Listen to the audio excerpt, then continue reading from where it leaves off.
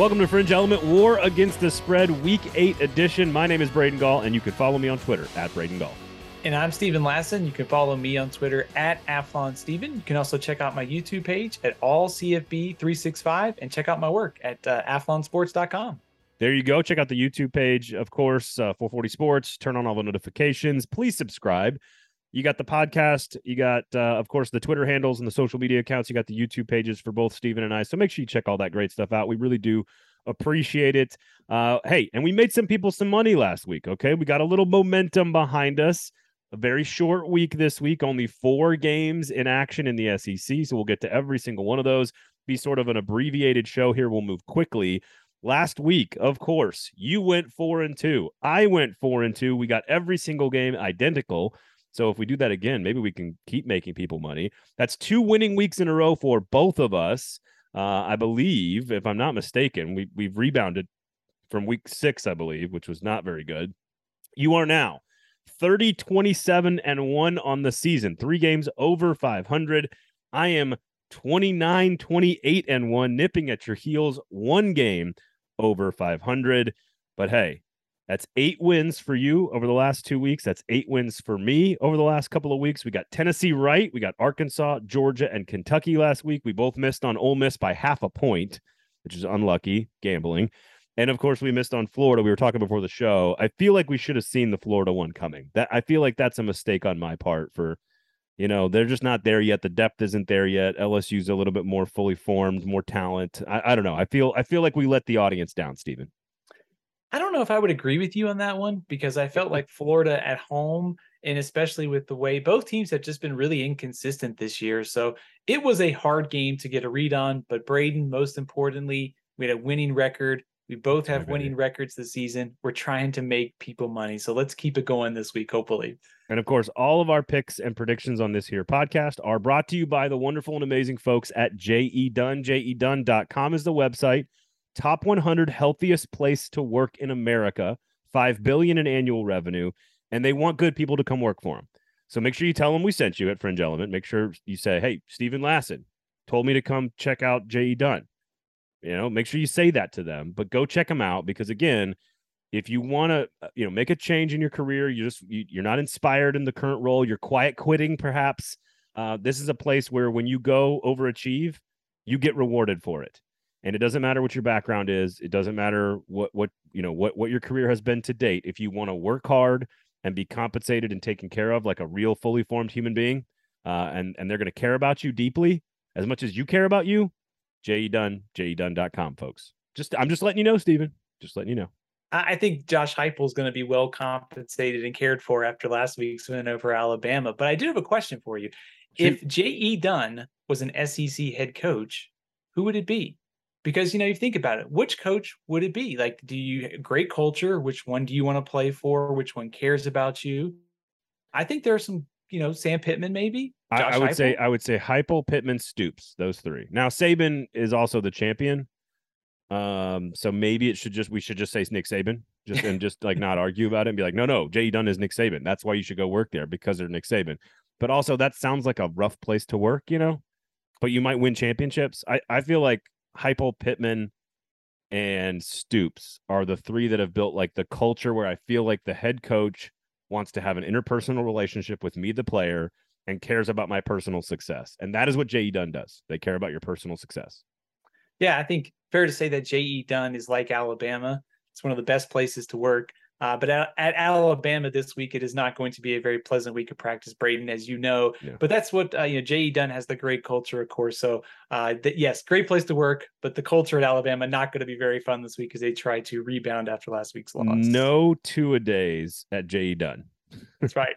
Never been a 2-a-day at J.E. Dunn, just a regular work week at J.E. Dunn, and then tremendous compensation and treatment. Again, JEDunn.com. Go check them out. Tell them that we sent you. Only 4 games. So we'll start. I think the earliest game, I don't think there's an 11 o'clock kickoff. Is there, Steven? I haven't seen one. So unless I'm wrong about that and I missed one. Ole Miss +2. Oh, I take that back. Tennessee's playing UT Martin. Never mind. That's not a game we're picking today because that's an FCS school. Ole Miss +2 on the road against LSU. I know we disagree on this one. I am taking the Rebels. I want to see how real this team is. They run the football very well. That's strength on strength for LSU. But I'm going to take the Rebs to go down there and get a W. Give me the 2 points. Maybe LSU wins by, kicks a field goal to win the game. I think you need to pick the team you think is going to win outright, and I'm going to go with Ole Miss. Show me you're for real, Ole Miss. Show me. Yeah, that strategy backfired for me last week at taking Florida, thinking that they were going to beat LSU in a toss-up spread. But I think you're right, though. 1.5, 2.5. I like LSU to win here at home. 5-1 in the last 6 against Ole Miss. 6 of the last 7 also decided by 14 or more points. So the winning team has won pretty convincingly. 2008, the last time that Ole Miss won at LSU. So the series here tells us to take LSU. Also, I think LSU figured some things out maybe offensively last week. I like the way that Jaden Daniels played. Maybe that offense is ready to take a step forward as we get into the second half. And I think for Ole Miss, like you said, I want to know if you're for real, go into Baton Rouge and win. I love the rushing attack with Evans and Judkins and Jackson Dart. I think the question will be, can Ole Miss slow them down, or LSU, can they slow down the Ole Miss rushing attack and force Dart to win through the air? So it may come down to whichever quarterback can make enough plays to the air, but I'm going to take LSU at home to win. Yeah, I'm curious how they use Jackson Dart on the ground. They started using him a little bit more on the ground against Auburn. That's when it was working, when it was effective, and then they went away from it. And then Ole Miss is very schizophrenic, but so is LSU. The Magnolia Bowl is going to be a ton of fun. So we're on opposite sides already, buddy.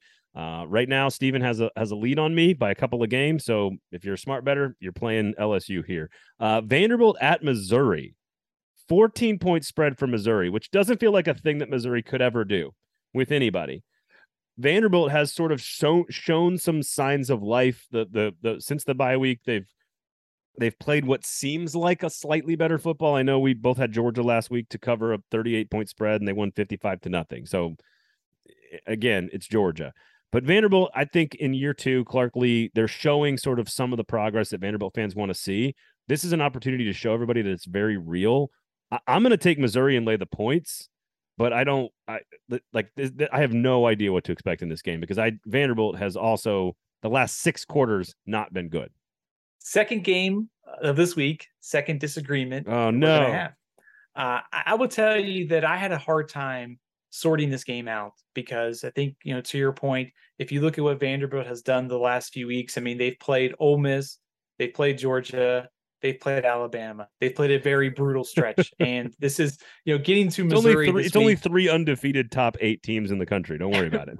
Right. So how much do they have left in the tank going to play Missouri? But, Missouri's played a lot of close games this year. I think Vanderbilt is better. Last year's game was close. 3 of the last 4 between these two teams decided by 9 points or less. So if it was at Vanderbilt, I would feel better. But I'm still going to take the Commodores. I keep taking Vanderbilt to cover in an SEC game. I think this is the week they do. I'll take Vanderbilt to cover, Missouri to win straight up. You've made me reconsider this. You did have Georgia last week, so you definitely bet against Vandy last week and won.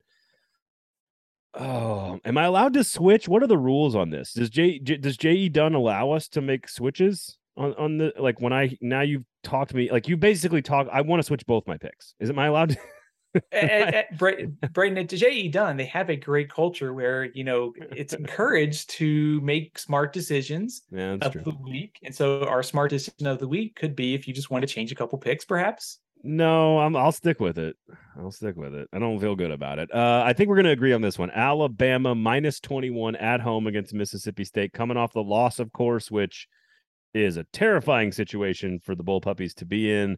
I know you're about to rattle off a bunch of statistics about the history of this rivalry, so I'll let you do that. But I'll just tell you the mental state of things in Tuscaloosa, as you've already pointed out, probably not all that fun this week at practice. I imagine some catharsis will take place against Mississippi State over the weekend. I will take Alabama -21. Is this our J.E. Dunn smart decision of the week? Does it need to be? Because I don't know what we're gonna say about Texas A&M. I like Alabama as the J.E. Dunn smart decision of the week, Braden. I think I know it's 21 points, but just look at the history here. I mean, 2006 was the last time that Mississippi State won in Tuscaloosa. Also, the last two meetings, and that's Mike Leach getting to Mississippi State, it's been an Alabama victory by a combined 81 points. Will Rogers has not thrown a touchdown against Alabama. Yes, the secondary is a bit of an issue right now for Alabama. Little different challenge. Jalen Hyatt and Hendon Hooker are not going to be showing up for Mississippi State this week, but I just don't see Mississippi State being able to have that same type of success. So 21's a lot. Miserable week of practice. Alabama backs against the wall. I think they're very motivated, and I think they take out some frustration on the Bulldogs on Saturday. Yeah, I agree. The offense, the air raid that Mike Leach runs, and the Baylor offense that Tennessee runs, very different offenses. Tennessee wants to run the football, or will absolutely run the football if you let them run the football. They want to go down the field. They want to be vertical in the passing game. Mike Leach is sort of the opposite. He's refusing, although they've run the ball more this year, he's refused to run the ball lately against Kentucky last week. And their air raid is not exactly designed to take a bunch of vertical shots. So I'm with you on Alabama here. Texas A&M, this is a very low total, I think 44 points, but A&M a 3-point favorite on the road against South Carolina. If there is no, like, South Carolina has a chance to play with some house money here. If they win, they get to 5 wins, which would be 1 win away from back-to-back bowls in Shane Beamer's first 2 seasons, which would be extraordinary. But A&M has to have some semblance of urgency here, because like the entire season could go down the toilet if they lose on the road to South Carolina and get to 4 losses and a losing record before week 9. That would be unacceptable in Southeast Texas. So I will take the Aggies minus the 3. They have dominated this series. I will take a get-right game here for Texas A&M, although they're not going to score more than 24 points, as you're about to tell us. Yeah, I was going to say get-right game is probably like a very low-scoring victory here. A&M is 8-0 against South Carolina since it came to the SEC. The last 3 matchups between these two decided by 24 or more points. So Texas A&M has totally dominated here. The last time that A&M scored more than 24 points against a Power 5 team, it was last season against South Carolina when they scored 44. I think you're right about South Carolina, though. If you look at what's coming up with Vanderbilt and Missouri, if they can win this game, they can sort of piece together some momentum as they go into November. So I like the spot for South Carolina. I like the fact that the last time we saw them, they won at Kentucky, a little bit better balance on offense. A&M, the last time we saw them, they nearly beat Alabama. I think after the bye week, maybe these two teams are getting their best shot. I'm going to play A&M here. I don't feel great about it just because I think it will be a very low-scoring, probably ugly game. So maybe the under is also a play you want to look at here too. Yeah, I like the under as well. So there you have it. You have you've got Vanderbilt, you've got LSU, you've got Alabama with me, and you've got Texas A&M. Yep. So there you go. All right, we got Bama and A&M together. I will take the opposite side. I'm going to take Old Mississippi plus the 2, and I'm going to take Missouri minus the 14. That feels terrible. That already feels terrible. Like, I hate that pick already. So play Vanderbilt. Play Vanderbilt. Just asking Missouri to just score more than 14 points in somebody else seems like an irrational thing to do. But here we are. If you don't want to be irrational, go to J.E. Dunn, of course, jedunn.com. Tell them we sent you. Just check out their opportunities. If you want to make a change in your career, J.E. Dunn wants you to come work for them. If you like, if you want to work for somebody that cares about you as much as you do, then go to J.E. Dunn, jedunn.com. Top 100 healthiest place to work in America, $5 billion in revenue, offices all across the Southeast. So make sure you go check them out. I'm serious. They're wonderful people. I've known those guys for a long time, and they would not steer you wrong. They will take care of your career. They'll foster a culture of healthy, productive employees, just like Josh Heupel, Sam Pittman, Mark Stoops, all these guys in the SEC that are kind of coming out of nowhere and doing good work. So I guess Stoops doesn't come out of nowhere. He's been around a while, but you know what I mean. Steven, where can people find you, man? You can follow me on Twitter at AthlonSteven. You can also check out my YouTube page, all CFB 365, and check out my work at athlonsports.com every week. There you have it. My name is Braden Gall. You can get to me on Twitter at Braden Gall. jedunn.com, everybody. jedunn.com. Check out the website. Make a big career switch. No problem. They'll take care of you. They care about you as much as you do. Check them out. For Steven, I'm Braden. Enjoy week 8, everybody. Have a great time. My name is Braden Gall. I already said that. This has been the War Against the Spread on the Fringe Element podcast from the 440 Sports Network. Have a good one, everybody.